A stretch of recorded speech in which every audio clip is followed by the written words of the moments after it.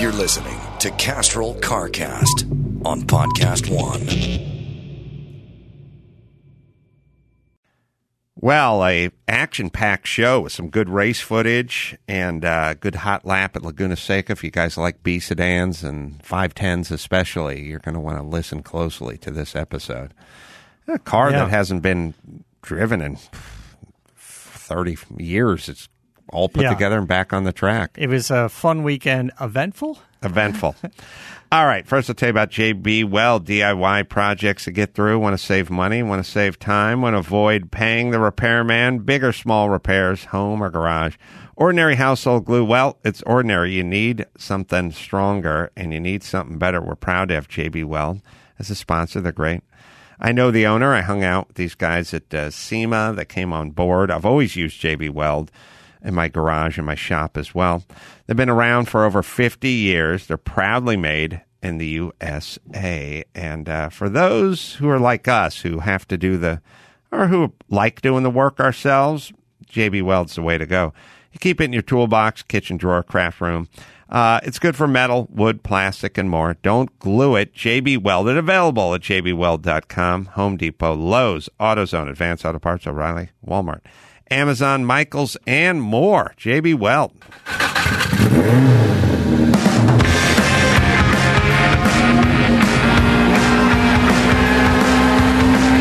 Yeah, get it on. Got to get it on. No choice. We're going to get it on. And welcome to CarCast. I'm Adam Carolla. That's Matt, the Motorator. DeAndrea over there, fresh off our trip to Monterey. Yes, sir. It was a good trip. Had some highs and some lows, but it was good. Overall, good to get away, good to spend some time at the track, not have a hurried feeling. Initial thoughts, we didn't have to, the first run group wasn't until 12:30 every day, so we could get up, have some coffee, take a walk, kind of wake up a little, didn't have that kind of weird, hurried. There was always a sense of, when your run group is like 9:45. It doesn't feel that early, but there was a little sense of anxiety. Like first thing, you had to wake up. Like it wasn't just get up. When you get up, it was like you got to set your alarm. You got to get up and you got to kind of get your shit together. Yeah. And then there's going to be a lot of traffic, and who knows how long the line is going up the hill to the track, and if you get caught behind somebody or whatever it is, and then you make your way onto the track, and then people want to stop you and take a picture and stuff, and you're kind of hustling over to your area. Yeah. And there's always just a little anxiety with it. And again, it wasn't overwhelming. It was just you had to kind of get up and get going. And when you're running at 12:30 and there's nobody at the track except for the guys and their mechanics in the race cars, you just get up when you get up, have your coffee, take a walk, watch some TV, and then sort of leave when you're ready. Yeah. Which is kind of nice. Yeah, it was a little bit easier. Yeah. A little bit easier. There was two questions that everyone's been asking on social media. We'll be able to address them both. One is, of the pictures I took, is, hey, man, what happened to the Sterling mags? And two, why don't you ever test the car before you race it? Which the first obvious answer is this was the test because Monterey was canceled, so this was the shakedown of the vehicle. We'll get into that. Let me just get a quick hit for our friends at Dodge. It's time for Dodge Power Dollars. That means for each horsepower, you get $10 off your purchase on Dodge Charger, Challenger, and Durango. So come in for Dodge Power Dollars today for a pretty sweet deal. The wheel issue. It's just, it's just. Well, so there was some wheel issues, and then there was, of course, an air cleaner issue, and then it just kind of spiraled. So, and just to show sort of the sequence of events, or like how life can often work, and why one needs to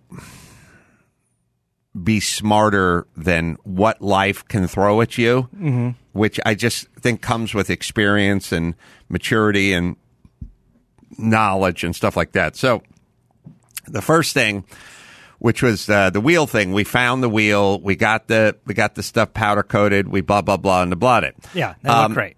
Yeah, this started first off, they look fantastic. They were perfect, and they were heavy. They're fairly heavy. And there was there's kind of a thing that I haven't really been able to solve in my head, which is I was dealing with the Sterling mags, and they felt just to the touch, as you're moving them around, they felt a little bit heavy. Yeah. Then as I was swapping tires off of this mag and swapping tires onto that mag, I started to feel that the Panasports felt kind of heavy too. And this is sort of this is where I got into trouble. I had a set of mini lights which look like Panasports on my 610, and I needed to take the tires off of those, and I was going to take the tires off of those, and I was going to put them on the ones that came on the different drummer car, the Panasports. But as I was doing that, I noticed the Panasports are kind of heavy, and so were the Sterlings. Yeah. So, wait, I say Sterling? Is that right? Sterling, Panasport. Yeah, I always get the other. There's a mag that I always screw up. I do the same thing. Yeah. Sterling are the ones that we found and fixed and powder coated. Yeah. Revolution is the one I'm always thinking I'm swapping out with Sterling. Anyway, the point is this. I started to notice these ones were heavy and that the Libras and the mini lights were much lighter. Okay, so we have the Sterling mags, which are the originals that we wanted to find and we got. Mm-hmm. The Panasports.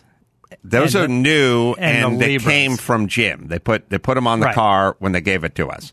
Right. The Libras were just off to the side. I had them redone. Right. So we have 3 sets of wheels.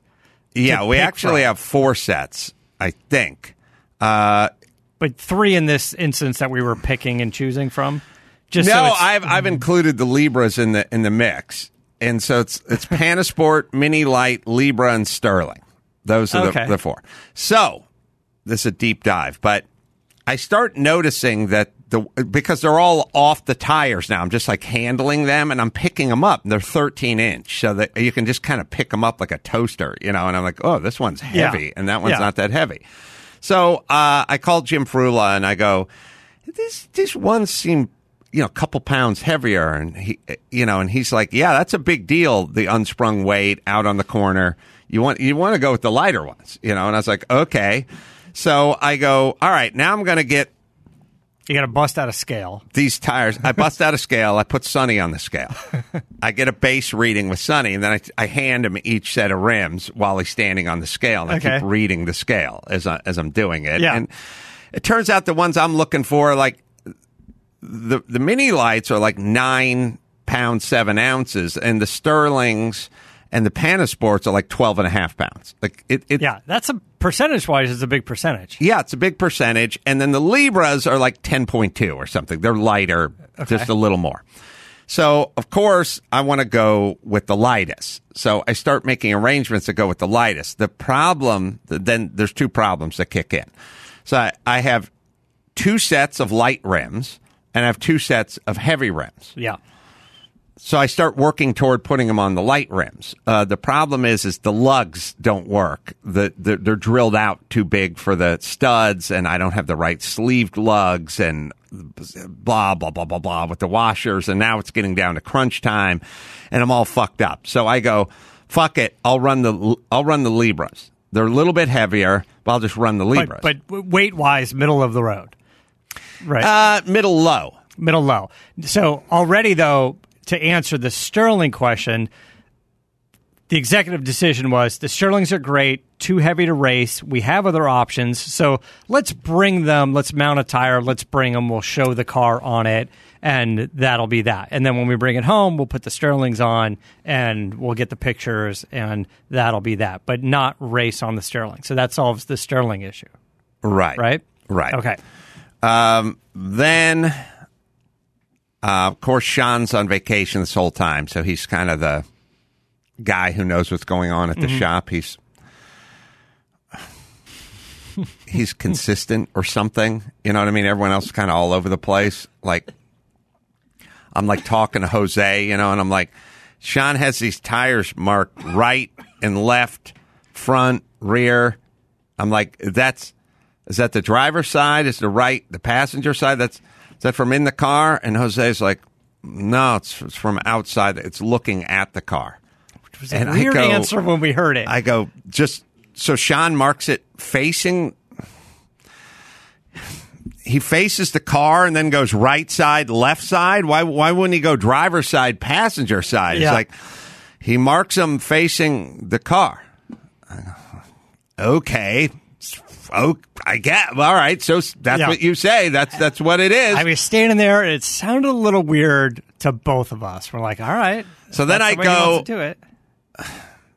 So then I go. Fuck it. I'm gonna get this. I'm gonna get the Libras from the other shop. I'm gonna put them on and whatever. And there's 3 Libras, and they're underneath this table, and they've been there for 3 years. And I go, where's the 4th Libra?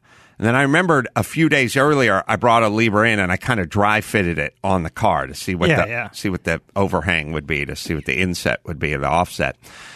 And I was like, oh, okay, I brought one into the shop. I dry fit. I must be under the car, or just I said it's around here. And I started looking. Next thing you know, I'm on my hands and knees looking under all the cars, and because they're jacked up and everything. And I'm searching the shop and I'm tearing the shop apart.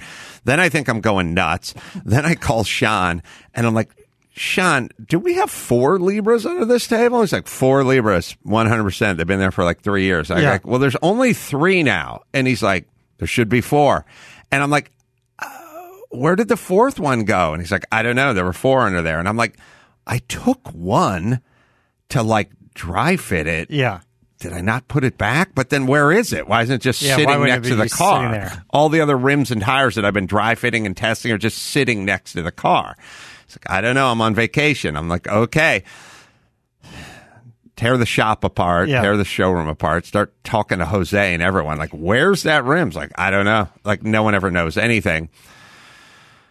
I'm going out of my mind now. I'm like, there were 4 of these goddamn rims underneath this table. Where is the 4th rim? Where did it go? Why would anyone take this Libra rim? What are you needing the 4th rim for? What do you need a rim for, if not to dry fit like you were doing? It's been sitting underneath this table for 3 years. Why did someone just pick it up? Where'd it go? Yeah. Nobody stole it. I mean, and nobody wants it. There's nothing to do with it. Yeah. What are we doing? Nobody knows where the fuck it is. No one has any idea. No one's ever seen it. Right. So I'm like searching everywhere. And there wasn't tires on them. It wasn't like we needed a tire for something. No. Somebody, No, I'm looking up on the rack. I'm pulling stuff down from the rack. I'm on the phone with Roger Krause Tires. I'm trying to figure out if they have more of the Hoosier R7s and blah, blah, blah, blah, blah. They're letting us run the Hoosier R7s, which are stickier, kind of a race slick versus an old school treaded, historic tire. Everyone's going to be on them because everyone wants to go faster, blah, blah, blah. And at some point, I just give up on the Libra. I'm like, I don't know where the fucking 4th rim is. I don't know how this works. If somebody comes into my shop and like takes the rim and brings it somewhere, and nobody, of course, Jose never has any idea of what's going on, and he's telling me Sean stands in front of the car and he goes right side, left side while facing the front of the car, and I'm like, it just doesn't sound smart to me. I don't know why anyone would do that. And anyway. The next day, I go put the tires on the rims, but the rims don't have the lugs that fit right, blah, blah, blah. The next day, because I'm going insane, I go out to Jose one more time, and I go, Jose, right and left on the tire. Really? That's facing the car. That's facing the car? And he's like, no, I think it's from behind the car. Okay, why do you Max Zapata, why does everyone talk? Why are you talking? I don't get why you're talking. When I say for the 3rd time, that doesn't make sense. Why would he do that? That doesn't make sense.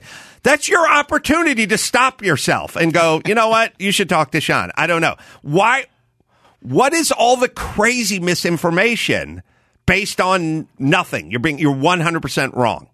What is that? I don't get the quick answer, right? At one point, when you asked him the 8th time, he walked over to the 935 that had the tires left and right written on it. He goes, oh, no, it looks like it's from inside the car. I was like, that's how he did it over here. It's like, okay. And the thing is also, if Adam asks me a 3rd time, I question everything. I question my grasp of the English language.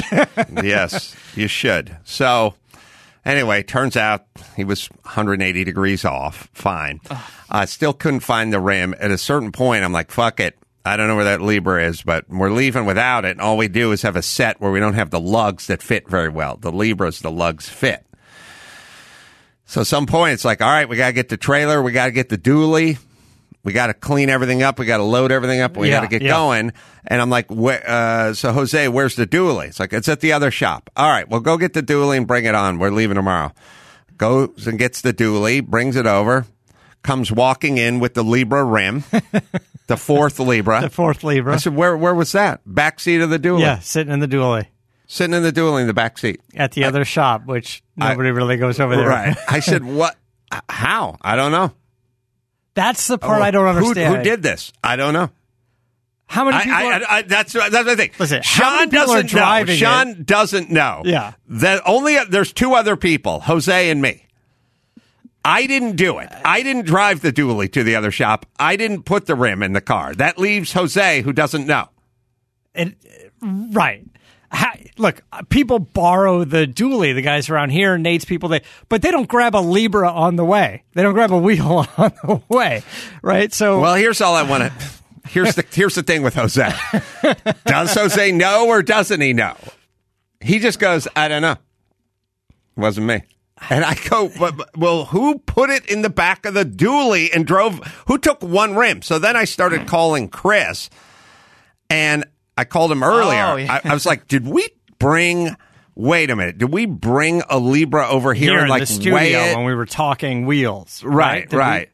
And Chris is like, no, you had two Sterlings.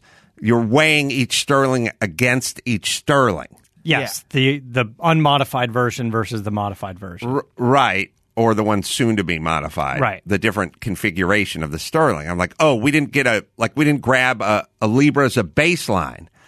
And he said, no. And I was like, but also, who would put the Libra in the dually and drive it over here? Yeah. Chris's first answer would have been, what's a Libra? Right. Yeah. Right, because it makes sense. Like, you're not up to speed on the Libra branded wheels. So if we said grab the Sterling Max, first off, he would have been like, what's a Libra? I know dummies. Yeah. I didn't say Libra. I said, is there a little rim thingy dingy that we're like over the thingy? Circle wheel tire rimmy thingy? It makes the car go. You know, like on a choo-choo train, they have the wheels. The wheels. This is like the that. Wheels on the train. Must go round and round. Yeah, I didn't yell where the Libra is. That's right. Good. All right. That's good. We didn't bring that one over. I remember we had the two Sterlings here. Yeah, you understand where my mind goes, which is I don't know how this rim got placed in the back seat of my dually truck and then left there as a single rim from four rims that were sitting for years underneath one table, just one. No valve stem, no weight, no tires, nothing. Just a bare rim gets thrown in the back of the dually. So all I can do at this point is start to hypothesize about bizarre things, like I don't think we weighed it, but I'm out of ideas. You know what I mean? So I'm stretching for where it is. Then I talked to Sean and I was like, Sean, were we going to take this to the powder coater guy so he could see the color? Because he powder coated those Libras. Are we trying to see that? Whatever. And he's like, no. The powder coater guy came to us. And I'm like, I know, but were we going to take him one and show him his old gray powder coating or something? He's like, no. I was like, so somebody just randomly grabbed the rim, put it in the backseat of the car, and then drove the car to another location and parked it. And that's what we did. And you and Jose have no idea what happened. Although you and Jose are the only two people who work here. Right. I would bet Jose knows more about this than he's letting on, because Jose watched me crawling under cars for a day, screaming, where the fuck is that rim? And then he went and found it, and he was like, oh, guess what? Somebody put it in here. But it's like, Jose does drive the dually back and forth, and it's the kids. Here's the beauty of Jose. Hypotheses, Chris. From Jose's perspective, is he didn't know. He probably did it. He didn't know, and he gets to take comfort in the fact that he just has no idea. It wasn't like, maybe I moved the rim. maybe it's in the truck. No, Jose, maybe we did something. Jose plays It was me done. like he plays me like the giant guitar from the mariachi band. He knows he just stands in front of me and just goes, I don't know. And I go, he knows if that were fucking Matt or anybody else, would be going, what the fuck do you mean you don't know? What is going on? How did this get in here? He just goes, And he just stares at me, and I go, oh, fuck it, get back to work. Like, he knows, he plays dumb. He does. He knows he just stands in front of me and just goes, I don't know. You don't just think he's aloof? He just, like, doesn't do the math on it? Like, he's like, did I move a rim? There's no backtracking. Not a lot of introspection going on with Jose. He just looks at you and goes, I don't know. Not a lot of, like, internal questions and answers. Where could the rim be? Could I have moved the rim? I understand you're looking for a rim, but was I involved? You know, like, there's none of that. It's a no-win situation for him at this point. In his head, when you reach a certain How threshold lovely of is it to be in his head, though, right? How chill is Jose? I'm just saying, listen, I am telling you, I've learned a lot from my dad. My dad plays incompetent, so you leave him alone. And I think Jose's just kind of playing dumb. Like, he just goes, oh. And I go, who put it in the back there? Oh. That's it. And he knows I just go, I move on. Like, again, if that were Nate, that'd be a 25-minute conversation about what do you mean you don't know? There's only two people at work here. Sean doesn't know. Sean's pretty lucid guy. Like, he's pretty sharp. Remember 15 minutes ago, you were explaining that Sean stands in front of the car and faces the car and then marks his tires accordingly. You were wrong about that. Maybe you're wrong about something else. Maybe you're wrong about this. All those calculations that people do in the middle, like, does that make sense? Or could we move the rim? Or Sean be like, did we move a rim? Jose has the beauty of not doing any of those calculations in his head. Yeah. There's just like, you say, he walks up, he hands you the rim. You say, how did this get here? He goes, I don't know. In his mind, he's like, you were looking for a rim. I got a rim. Problem solved. Here's your rim. Well, remember right? remember when he got me a gallon of brown paint for the bathroom? And I was like, how do I said Swiss coffee. I told him Swiss coffee. And he just handed you a gallon of random brown paint? Yep. Okay. It couldn't have possibly gone down. Oh, it's beautiful. Could it have gone down that? Could you have gone to Home Depot and said to the guy, I want a gallon of Swiss coffee, semi-gloss, interior, and he gave you a can of brown, exterior flat? Is that what I told him? Yeah. So that's how it works. You just tell him this, and then he makes you a custom can of brown paint that's flat and exterior, and then he hands it to you, and then you take it to the job. Mm-hmm. I think there's more there. Is what I'm. Look, there's a human element to this that's just appalling. Like, when you split something apart of a set that far away, how does it not just eat away at you as while they're still separated until you bring them back together? It would for all of us. Why and it does for Sean. What's in the back? Why is it in the back of the dually? Where's it going? Where did it go? I don't know. Who was taking it somewhere? I don't know. And if you were taking it somewhere, when were you going to take it there? It's just a random rim. And where are you going to put it back? Apparently not. I don't know. If the dually was parked in the fucking parking lot where I was, I would have looked inside the dually. I was that fucking desperate, but it wasn't there. Anyway, we'll give you a lap of the race, tell you more about them. Trying to sort out transmissions as we go. JB Weld, proud sponsor of CarCast, epoxy adhesive brand used by both pros and DIYers. Trusted for over 50 years. Available at jbweld.com. Retailers everywhere, including Home Depot, Lowe's, AutoZone, Advanced Auto Part, O'Reilly, and Michael's and Amazon and Walmart as well. So, trying to get my transmission sorted out. I have transmissions, but none of them are fucking marked. You know what I mean? They just say BRE on it, or 510 or 610, but they don't say anything on there. With a Sharpie mark on it. Like they say like 610, or they'll say like close ratio or something like that. But they don't have much more. There's little bits and pieces on there. I'm trying to find one to swap out with the GD. The one in the 610 probably will work. But anyway, the 510, the different drummer cars, got the transmission that drives me nuts. It's got the one where second gear and third gear are 200 RPMs off, which is essentially the same gear, it's confusing when you're driving it because you learn it eventually, but it doesn't feel like you're in the right gear. It feels like you're in some weird in-between gear. Your brain doesn't calculate it. We have video. It's from inside the car. Unfortunately, the camera's mounted up a little high because the roll bar was a little bit different. So you don't really see that far in front of the track. You can just kind of see the mirror. Yeah, we just have this for now, but there was another camera mounted on the outside of the. Yeah, we'll cut together a better video for the first lap. I cut this one. Oh, you did? Yeah, we can watch it. Here we go. Look who cut a video. Starting race. Oh, there you go. How come we're not spending 10 minutes in the grid?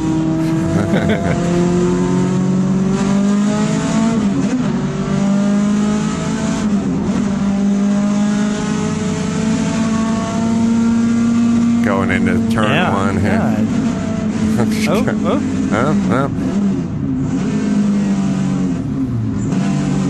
There's a bunch there goes Troy. There goes Troy wide. Oh, everybody's sliding around. Everyone's having a good time.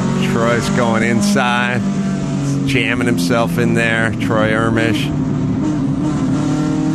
Yeah, is that the 2002 right there? That's one of the 2002's BMW. Little BMW. Looks good.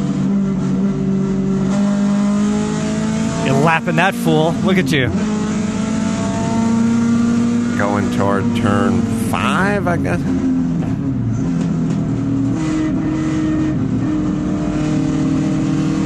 Having a little. I've had a few missed shifts this race, which definitely cost me in these momentum cars. I hate this transmission.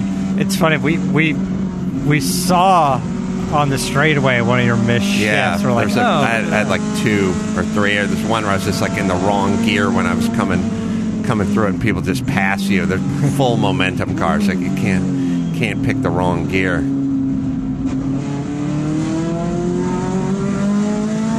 With these cars, I was standing on the straightaway, and someone was there talking to me. It might have been Justin or something from the guy who brought the motor home. And he's like, how come some of these cars are going so much faster on the straight? And I said, it's how fast they're coming out of that corner first. Yeah. Watch them fly around that corner and how much speed they already have. That's the momentum that you're talking about is here, coming out of this turn, whereas we're watching this.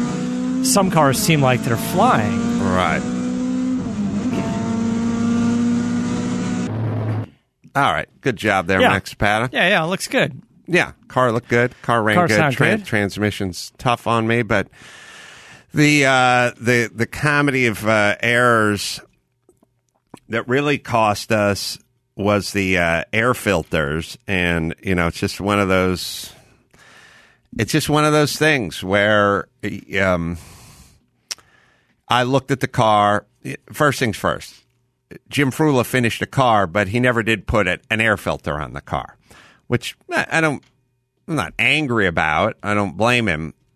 There's always a sequence of events. Like, I try to tell people all the time when they go like, I left the keys in the car just for a second because I was running into the Dairy Queen, and the next thing you know, the thing started rolling on its own. And I'm like, yeah, I know. Don't leave the car running. Like, I go, but it was fine, and it was like, yeah, I know. But there's a sequence of events that they start off as nothing, and they end up with your car mashing into a bus with special needs kids in it, and you're getting sued. Like, everything starts off as sort of nothing. So Jim gave us the car, and it didn't have air filters on it. It just had open stacks, and so I was kind of looking at it, and I was like, I don't want to run open stacks. And so Sean said, well, I put some screens on it, so we have some fine screens. And I'm fine. So he made a nice screen. You guys know the story probably. And he did a real good custom Sean type of job, and they put them inside of the stacks instead of over the top of the stacks and blah, blah, blah. And Matt sent a picture of it to Jim, and Jim's like, it's going to cut down at the high end, at the high RPMs. It's going to cut the airflow. The screen. And I'm like, I get it. I mean, it's a screen. You can see through it, but it's kind of fine, and you could see where it would cut down flow. So I then went in to inform Sean, like, hey, man, we got to get rid of the screens, which Sean wasn't happy about. His pride was hurt a little bit. Like, I thought I did a good job with these screens. They look great. They look great. And I was like, yeah, but the guy who races these cars all the time says it's going to hurt at 7,500 RPM. Yeah, the high end, it's going to... So I said, all right, well, let's get rid of the screens. And then I said, what do we have? Do we have one of those half sausage foam filters that everyone runs around here? And we looked around. We didn't have anything. Yeah. So then I went and looked at the BRE 510, and that had just a foam individual sock that went over each stack. Right. Each one was just sort of, I don't know, just clamped They're on, just zip tied on. Yeah. And so I said, I guess we can just use these socks. And then the biggest mistake I've made in my adult life, I said to Jim Frula, I said, what do you run? You know, what does everyone run? Yeah. What do you guys like? And he just sent me a picture that sort of looks like a half a sausage, not half. Yeah, like a hamburger, like a hot dog bun. Like one side of a hot dog bun. Yeah. I was calling it the weenie. It's funny. It's called the sausage. It is. Okay. It's a sausage that's cut long ways in half, and the half just on there. So this is what we run. I said to Sean, I don't know. We could just put on this foam socks from the 510. Yeah. But I don't know if we could grab one of those sausage ones. If we could find one and get it here quickly. I don't want to do it. Put it on. Yeah. So Sean goes, okay. And now it's getting ready to leave at this point, you know, a day or two before we have to hit the road. And Sean's like, I found one. And I was like, oh, okay. Local? Yeah, they said they can have it here next day. They can have it here tomorrow. Yeah. I was like, oh, if they're going to have it here tomorrow, then put it on. We'll use that one. So sweet. Feels like a win. Feels like a win. Now, they come with a metal backing plate, and it's a blank. You have to, like, drill it out for the trumpets and drill it out for multiple things. And Sean put it on, super clean, put the filter on, super nice. Everything was good. And got out to the track and went out, started the car. Car started, you know, in the pit and everything, in the paddock, ran well, you know, through some revs, you know, blah, blah, blah. Everything was copacetic. Went out to the track and just had it just gurgle all the way around for the first parade lap and immediately just pulled off. Like I didn't know if I was going to make it all the way back. Came off, pulled off the side into the hot pit. Everyone was looking at everything, couldn't find anything, popped the trunk, saw that a lead wire from the fuel pump, the electronic fuel pump, had fallen off. Yeah, it's just two posts, knurled posts, and they push on. It's actually a little odd that they just push on. Almost like imagine a spark plug wire going onto a spark plug, something like that, and it hangs underneath, right? So, I don't know, some vibration and whatever, and then we saw one of them was off, and you know, we're trying to squeeze it a little bit, trying to get it to clamp a little bit more, but the way the rubber is and whatnot, it's not really clamping more, and we temporarily just kind of mad dash to throw like a zip tie on to hold it on, and you know, the fuel pump fired back up again. I don't know that it was on perfectly straight, but it was on. It seemed like it was firing up the fuel pump. We're like, all right, go.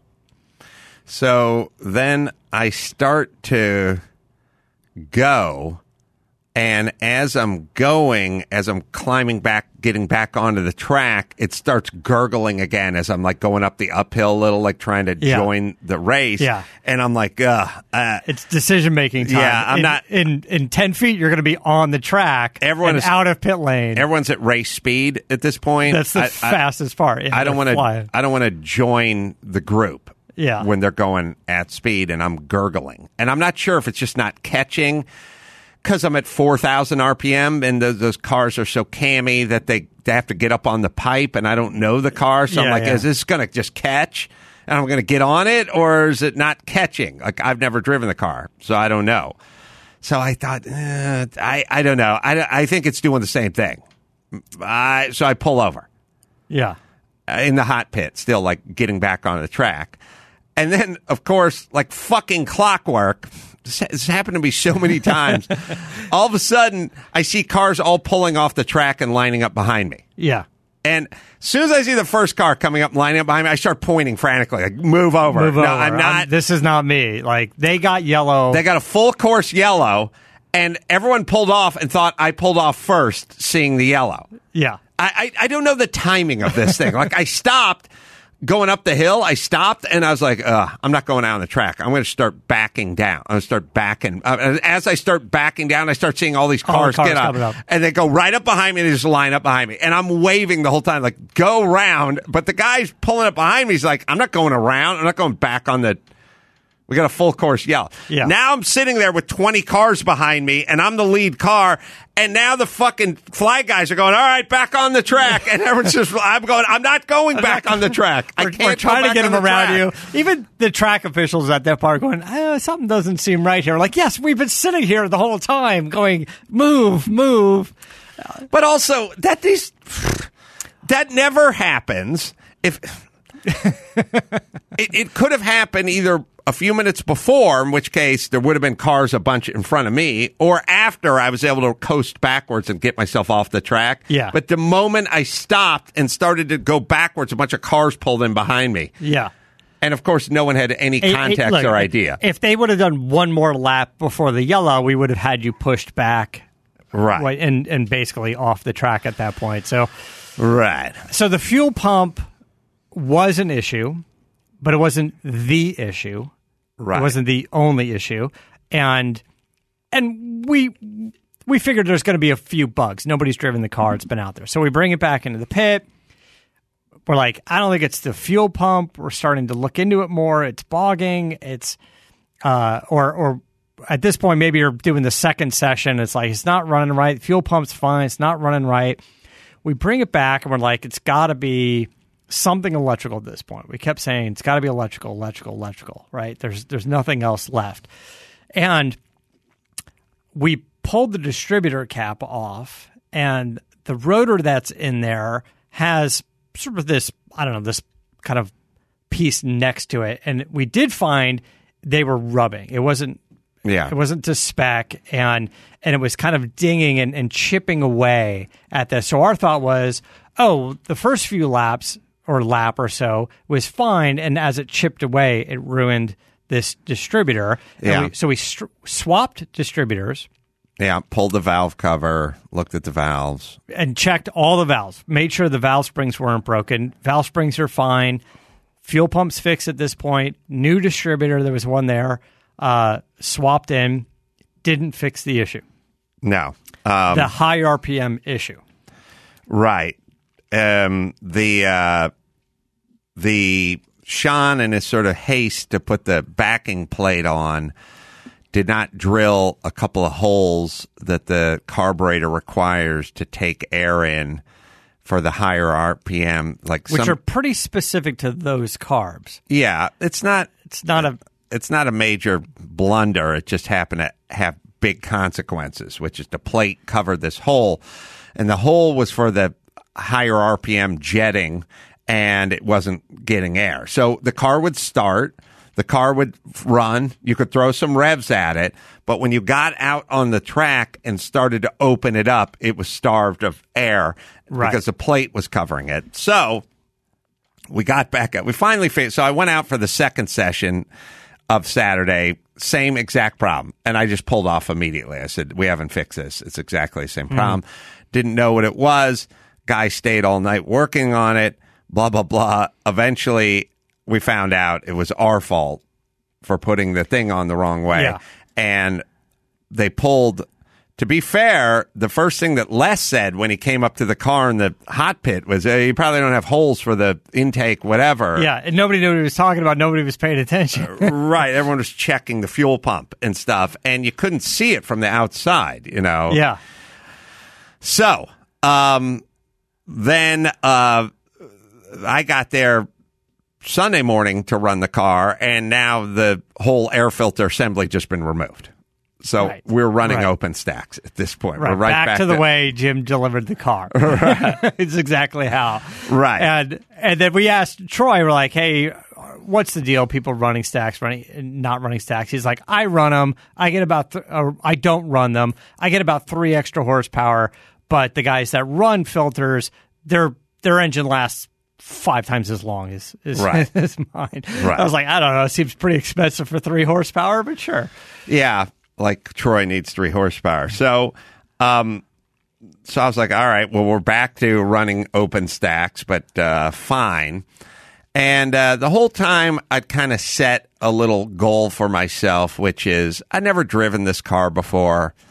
I haven't driven a B sedan in some time, or 510 for sure, in some time since my BRE, probably there a number of years ago.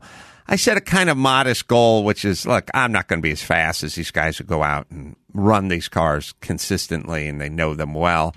But if I can get into the 140 somethings, I didn't want the second number to start with a 5. Right. I didn't want 150. Yeah. I didn't want 151. I knew that was a weak time. And what I was looking for is, 148, 149, maybe like a 1-4 something. Yeah, it wasn't going to be a 145. It was just going to be like a 1-4 and then a high number, 8, 9, whatever. But I didn't want the next number to be a 5 because that's kind of the Mason-Dixon line of the slow guys versus the faster guys. Yeah. So that was my modest, hope. But now we're coming into the race day, Sunday, and I've gotten 0 time driving the car at any speed at all. There was 4 sessions total over the weekend, 2 Friday, or it was Saturday and Sunday, 2 Saturday, 2 Sunday. And at this point, we're going into the 4th session, and you have 2 shitty laps. We're going into the 3rd session. This is the last race of the day, Sunday. No, we're going into the 3rd race of the weekend, the morning session of Sunday. Okay. We did 2 sessions Saturday with nothing. Yeah. And 1 lap each, or 1 gurgled, nursing it around the track lap. Yeah. And then we come back Sunday, and the filter's been removed, and the car is now running right. Yeah. And still confused? Yeah. I mean, I'm trying to do it's gonna come back to you. So now I'm going out Sunday at the 12:30, the early session, which is 12:30. The late one's 4:30, and the car's fixed. Oh, I remember now. Yeah. So now I go out there, and now we're running a race essentially. It's not just pull out and lap time. It's finish time. Yeah. Where it's where you finished. I'm in the back because I haven't run this. But I come up with this. Yeah, you got two laps in at this point. That's it. 1 lap and 1 lap for the 2 sessions because it broke. So now, all right. So now you're out. So now I go, all right, I'm out. And I go find our reliable friend, Dave Stone. Mm-hmm. And he's got the Frelson 510. And I know that car.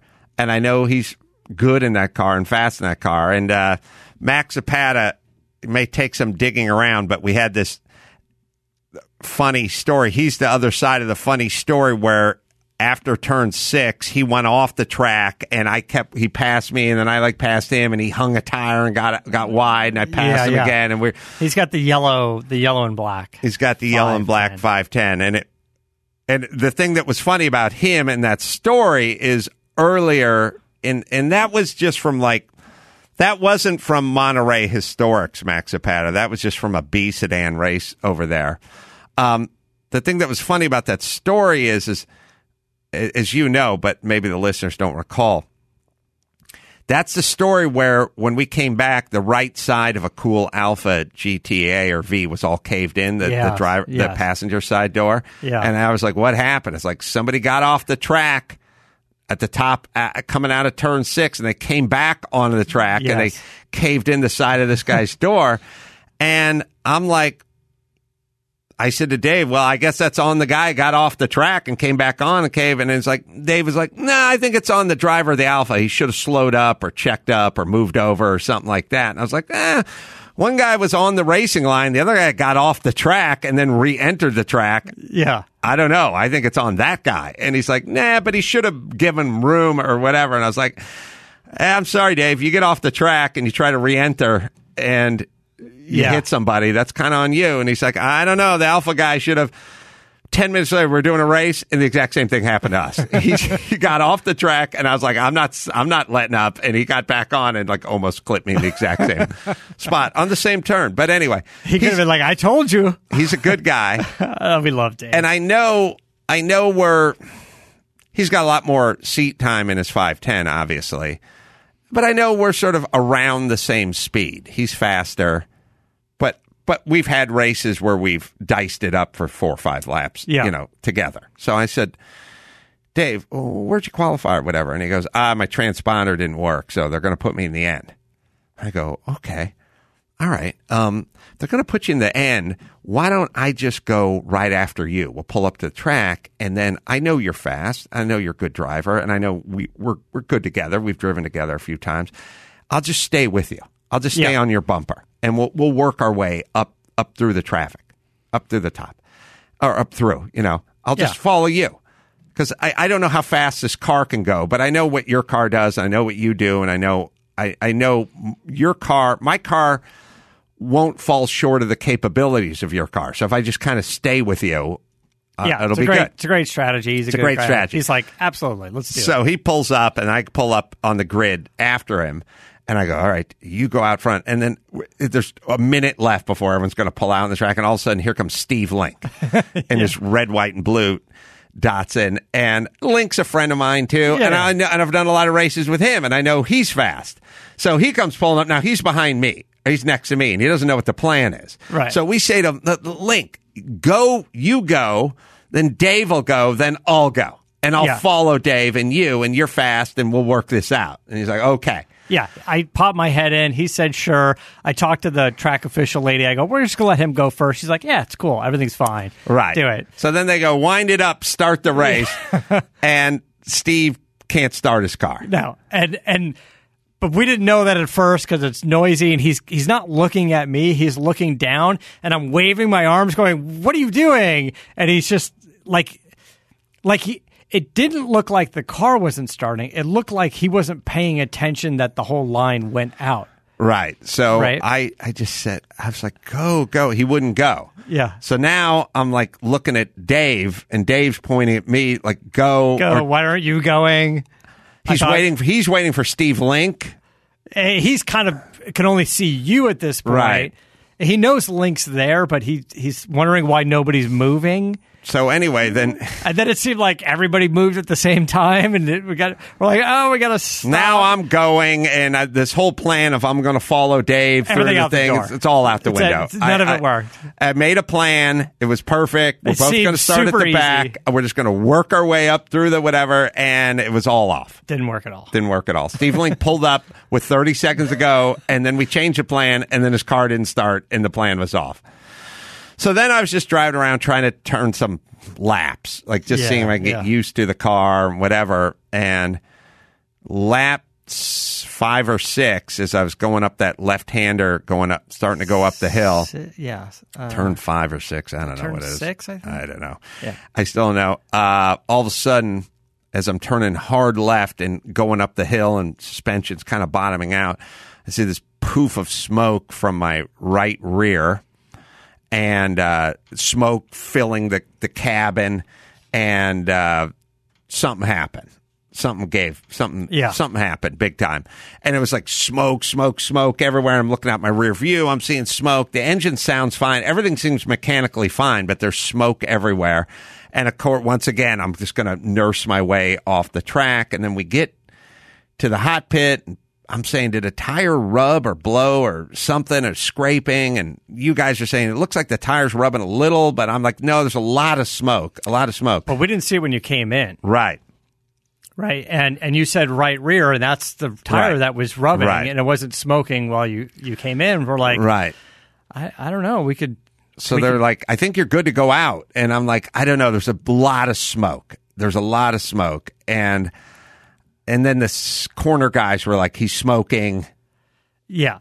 That guy wasn't great with the communication. He was on the headset, and he's like, and I was like, yeah, it was smoking. And so then he went and asked, he's like, hey, was Carolla smoking out there? And we're rubbing the tire. We're not seeing anything. And then we're like, well, move the car forward. We're going to see if you're going to go out. Let's see if it's rubbing or not. You move the car forward, and we see some oil down there. We see some fluid down there. Oh, right. And we're like, hold it.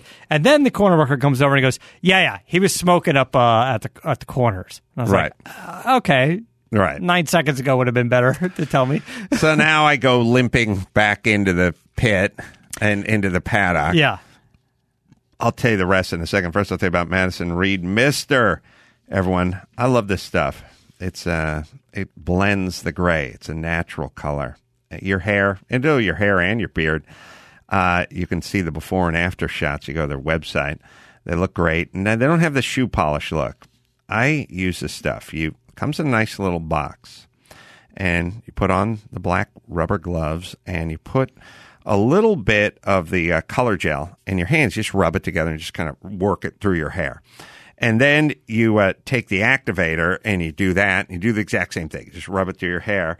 You wait 10 minutes, and then you shampoo and you rinse it off and shampoo it, and it just takes the gray. And you get more pepper and less salt. It's not that weird sort of Sharpie, stark look. It's just a natural look. And if you want to get rid of a little bit of that gray, fellas, you want to add a little bit, you can. And by the way, you can go to their website and find out the right color for you. You do it at Madison Reed Mister, right, Matt? Yeah, go to MadisonReedMister.com. That's MadisonReedMR.com, and use code Adam for 10% off plus free shipping on your first box. Again, that's code Adam. All right, so now I pull back in, and God knows what's the problem. Right. I don't know, smoking, big time smoke. And at this point, can I be honest? Mm-hmm. Sure, might as well. At this point, I've gotten nothing in the first run. I've gotten nothing in the second run. Right. I pull out my my lap timer list on my phone. Yeah. I got that app. Yeah, What's that stupid app? Harry's timer? Harry's timer. I put it right at the top. It says 153. Yeah. I'm like, well, maybe I did a better lap than that. Maybe that was like, best lap. It says best lap. Best lap. 153. And by the way, I didn't even look at the number next to it. It could have been 153.9. Like, I was like, yeah. Once you saw the 53, you're like, I'm going to stop reading. Yeah, Max Pat, if you find my phone or tell someone to find my phone and hit the Harry's one, it's 153. And I'm like, okay, that's slower than shit. Like, I was like, I would have been very unhappy with a 151. Yeah. This is a 153. And this is a 153, and okay, maybe it's not my fault. I've never driven the car before. I don't know. But at this point, the guys jack up the car, and they throw the jack stands under, and then they're sliding in the car. And can I be honest with you, Matthew? Yeah. At this point, I'm like, I hope it's a main bearing. Like, I just want to crack a beer and just fucking say act of God. You know what I mean? Like, what do we do? Now, first things first.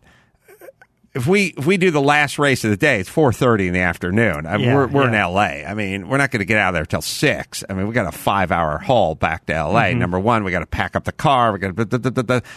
Number two, it's like I want a beer. I just want to put on my fucking flip-flops and have a beer and wish all these guys good luck in the afternoon race. Like, I'm kind of hoping at this point. Just fucking pack. It wasn't meant to be. Right. Let's just pack it up. And then what's the alternative? We fix this thing and I go out for the feature race at the end of the fucking week and I have no seat time in this car at all, basically. Yeah. And my 153, that's all you need to know. It's not working out. Yeah. So, Jim's mechanic, Matt, comes back and he goes, it just seems like a main seal in the back of the transmission. And I'm like, well, good luck finding a main seal. And he's like, we have one, and I'm like, I don't even know if it's worth doing. So I'm like, all right. And then 10 minutes later, Jim's like, it's just the bung. It's just a plug. The plug where the Speedo cable would go into the side of the transmission blew out. Yeah, there's no Speedo cable going in there, so it's just a capped off plug. And that plug blew out, popped out something, and it dropped a little bit of fluid. Now, the beauty of it is... Well, under pressure and under the race, it blew it out. it didn't. It shot it out because that's what blew it out in the first place. A pop in the puff of smoke, or hit the exhaust in the puff of smoke. But I brought it in, and I didn't ruin the transmission. Well, that's the thing, is you brought it in right away, and it's not a huge hole, so it would take a bit for the fluid to come out. So when they found a plug and fixed it and refilled it, it didn't need a lot of fluid, which was the good news for the transmission.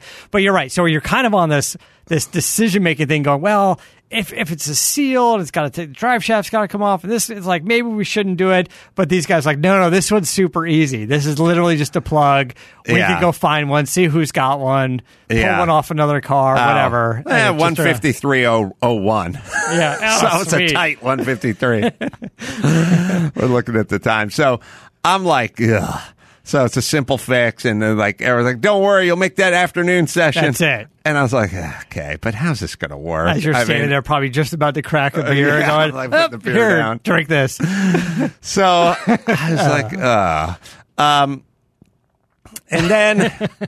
and then Troy Ermish was like, hey, why don't we have some fun? Why don't we take the top 5 guys and put them in the back of the race? Well, Jim came up to me and goes, hey, do you think Adam's going to be mad because the transmission broke? I go, no, he's going to be mad that you fixed it. He can't have his beer. He was like, what? I was like, no, seriously. I think it was decided that. Now we got the top 5 fast guys in the back, and then me, I'm in the back. I'm leading the backpack because I still haven't laid down any kind of qualifying or anything. And so I'm like, all right. So now I got the 5 fast guys behind me, right behind me, and then 15 fast guys, or slower than the guys behind me, but still fast guys in front of me. And I was like, I don't know how this race is going to work now. I don't even know what I'm doing. So now you're 15th out of 20, but the last 5 are the fastest guys there, and they're just going to reel everybody in immediately. Which, by the way, looks fantastic on camera. Right. As far as Nate's concerned, it's the best footage ever. Right. Because there's so much action going on. Right. And I'm like, okay, I'm just going to drive and see what happens. But just because I have a fair bit of experience and I do get my hustle on once the race begins, I was able just to kind of hang with the folks that were around me and pass a car or two. Of course, the fast guys got around me, but some of the faster fast guys, or some of the slower of the fast, took a few laps. Took a while to get around me, as I recall. It's traffic. Nobody wants to hurt a car. They did. Everybody was playing super smart and respectful. Yeah, but the point is I was going fast enough to not have the 4th or 5th fast guy fly past me. Once things opened up, I was able to kind of have a race with them for a little while. So it all turned out good. The car ran good. I turned a 147.9, but it's still a 140. It starts with a 4, and the next one's a 7. And it wasn't 149. That's good. 147.9 was good. I think 11th overall. Right. Which is good, and got a good final run out of the whole thing. It's funny because we're talking about all the little quirks and things that happened, the little mistakes we made and the car made. But if that car got as good as it's almost going to get by the 4th session out, that's a pretty well dialed in race car, right? We talked to Jim Farley, the CEO of Ford, and he's got his Cobras, Mickey Thompson Cobra. He bought it about 3 or so years ago, run it a few times, rebuilt everything, and he said almost every race he did the first year, whatever, it's still a handful, but he did, nothing worked. It's always something. It wasn't until year 2 that he got the bugs worked out, And I don't know if that's 5 weekends or not, or 4 weekends, but it's probably, 10 sessions, 15 sessions around a track before you got it. Like, that's what happens. That's what happens. And the first one was self-inflicted. It was really the filter. That was us. Let me tell you guys about Dodge. Summertime is the best time to join the Brotherhood of Muscle because Dodge Power Dollars means you get a guaranteed discount. The math is simple. You get $10 off based on the total horsepower of the new Dodge vehicle. That's every 2020 Challenger, every 2020 Durango, and every 2020 Charger. You get the most out of the horsepower this summer. With $10 off for each horsepower, that means you can go in and pick up a Dodge SRT Scat Pack, the Charger Scat Pack. It's got 485 horsepower, so you'll get $4,850 off. And this summer, Power Dollars is back on the Dodge Durango. So no matter where this summer takes you, the Dodge Durango is here to make every trip this season a breeze. So get more power, you get more off. It's that simple. Hurry into your local Dodge dealer now to take advantage of Dodge Power Dollars. So it was good, and it ran strong, and the car sounded fantastic. The car looked great. I'm sure the wing we put on there created an unfair advantage, a completely unfair advantage. Yeah. No, it was kind of... That's probably why the tire was rubbing. You were going so fast, so much downforce. It was kind of the belle of the ball. Like, everyone came up and just went, how good this car looked. Yeah, it looked good. Jim did a great job. The color scheme, the whatever. People remember the car from back in the day or whatever it is, but it's just a cool scheme. It's a cool car. What a fun group to race in. What a good group of people. Everybody is so awesome out there. So, and it was nice it wasn't the big Monterey weekend where some of those cars wouldn't be allowed to race. I don't even know if there is a 510B sedan. I don't know how many 510s even qualify for the show. There would be some, like the Frelson 510 we spoke about that Dave Stone has. You know, there were some historically significant cars, you know, but there certainly wouldn't be like the car that came in, I don't know, third or fourth or maybe fifth or sixth. I can't remember, but the Ole's beer, you know, 2002 or whatever. Like, I was talking to that guy, and he was like, I was like, what's the history of this car? And I said, it's Ted, Jim just built it for me. I like, oh, it looks like an old car that was sponsored by Ole. It's like, yeah, that seems cool. Yeah, it seems cool. There's a new car. Yeah, it was a great group. I'd love to see that group or a bunch of those cars get a group together for Monterey. But because it wasn't the full, the big event, it was a great opportunity to do a race with times, but also really shake down the car. That's what it was about. Mm-hmm. And we're able to go look at a cool die-cast model of the 935 as well at a boutique at an art gallery. Yes. Which is kind of interesting. What was the name of that place? Light and Shadow? Light and Shadow, yeah. Yeah. I don't... Beverly was the She was boss the curator or the boss. I don't know if we took any pictures of that. Yes. Yeah, I have one. Oh, you do? I do have a few. Oh, okay. That's interesting. A few photos of the... Well, it was really detailed and really, I mean, it was more accurate than my car, and I own the car. But which was interesting. It's a 1/8 scale model, and this one isn't the super detailed one where you open the hood and you can mess around with all the little bits in the engine. Those are very expensive. Those are 10, 12 grand. Well, the ones where you lift the bonnet and the hood and the whatever, and you see literally every engine part are like 12 grand. Yeah. This is called curbside. The ones like the doors don't open, the hood doesn't open, and it's like $5,300 or something like that. But an incredible amount of detail, good size. It's bigger than what you think. It looked fantastic, and you're right. There was some detail that seemed much more, authentic to its Le Mans day, not necessarily the following races or whatnot, with the lights and stuff that they had to put on for that. Yeah, it was an incredible craftsmanship involved with this place and this vehicle and all their vehicles. It's really interesting. You hear about it, you go, and then you get up on it and you go, wow, this is impressive. Yeah, it's impressive. Everything in that store was impressive. Yep. We'll put the pictures up at what is it? CarCastShow.com. CarCastShow.com. I'll put it up on my social media at Motorator as well, and I'll tag everybody involved with the model so you can find out where the one we saw was the prototype. It won't be for sale, and they're going to based on the pre-orders, you can get these if you want. So they are available. If anybody wanted them, you will be able to buy one of these. All right. Last but not least, Geico. They're offering an extra 15% credit on car, motorcycle, and RV policies. That's 15% on top of the money you could already be saving if you're going with Geico. So what are you waiting for? There's never been a better time to switch to Geico.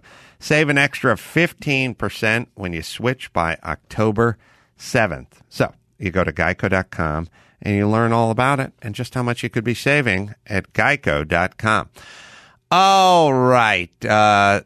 Thanks for tuning in, and thanks for taking this little journey with us. Another trip to the track. And Adam, I know you filmed some stuff for Going Racing, so everyone should get ready for that because you had interviews with an interview with Jim Farley. We did a lot of interviews and we in-car camera stuff and, and you'll get more of this story along with the visuals, this whole story along with the visuals that go with it. Yes, you shall get them all. You can go to AdamCarolla.com and find out where I'm doing live shows everywhere. And I'm your emotional support animal, available on Amazon. Check it out. Leave a review. I read it. Moderator, what do you got?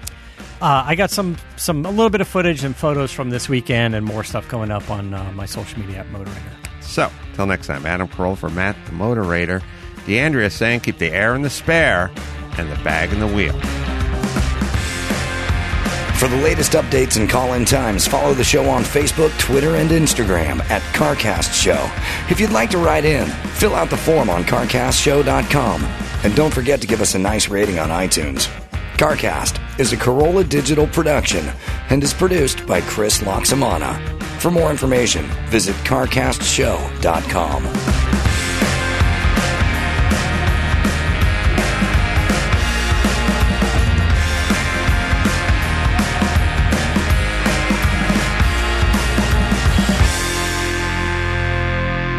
Guys, thanks so much for listening. Another word from our friends at Geico. Right now, Geico is offering an extra 15% credit on car, motorcycle, and RV policies. That's 15% on top of the money Geico could already be saving you. So what are you waiting for? You could be saving money as well. There's never been a better time to switch to Geico than now. Save an extra 15% when you switch by October 7th.